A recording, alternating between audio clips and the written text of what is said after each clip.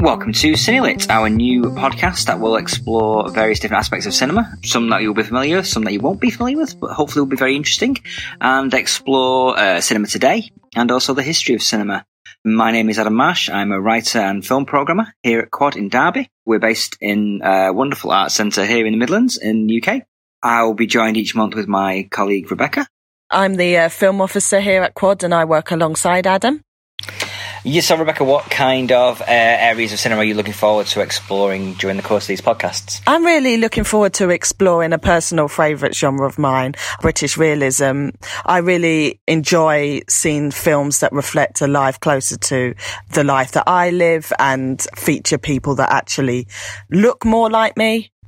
What kind of films do you like? Lots of different films, but I'm not a big social realism fan, I must admit, but I am looking forward to having my opinion changed over the course of these podcasts. I think for me, I'm more interested in, I guess, depictions of other areas of the world. So in some ways I am represented on screen fairly a lot, so I'm less interested in seeing that.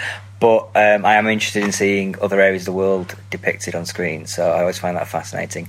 And other genres, I like unusual film genres, so I'm looking forward to seeing, to exploring some of my favourite subgenres and putting those into the mix for this podcast. Yeah, and I'm looking forward to learning more about that sort of side of cinema, which I must admit I don't really know so much about. Yeah, no, I mean, learning about cinema is probably one of the big goals of this podcast and most of our careers, I guess.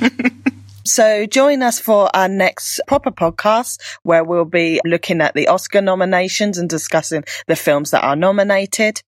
Yeah, and indeed also the films that were not nominated, because usually whenever we have these top 10s of the year and the Oscar nominations come out afterwards, my top 10 very, very infrequently reflects what's been nominated for best films. So we'll be looking into that as well. And then in future podcasts, we'll be looking at the work of Alejandro Jodorowsky to coincide with the new cinema releases of his early films. So that should be an interesting podcast. Do you know much about Jodorowsky? No, I don't. So I was just thinking I'm really enjoying to watch all of his films and contribute in that discussion.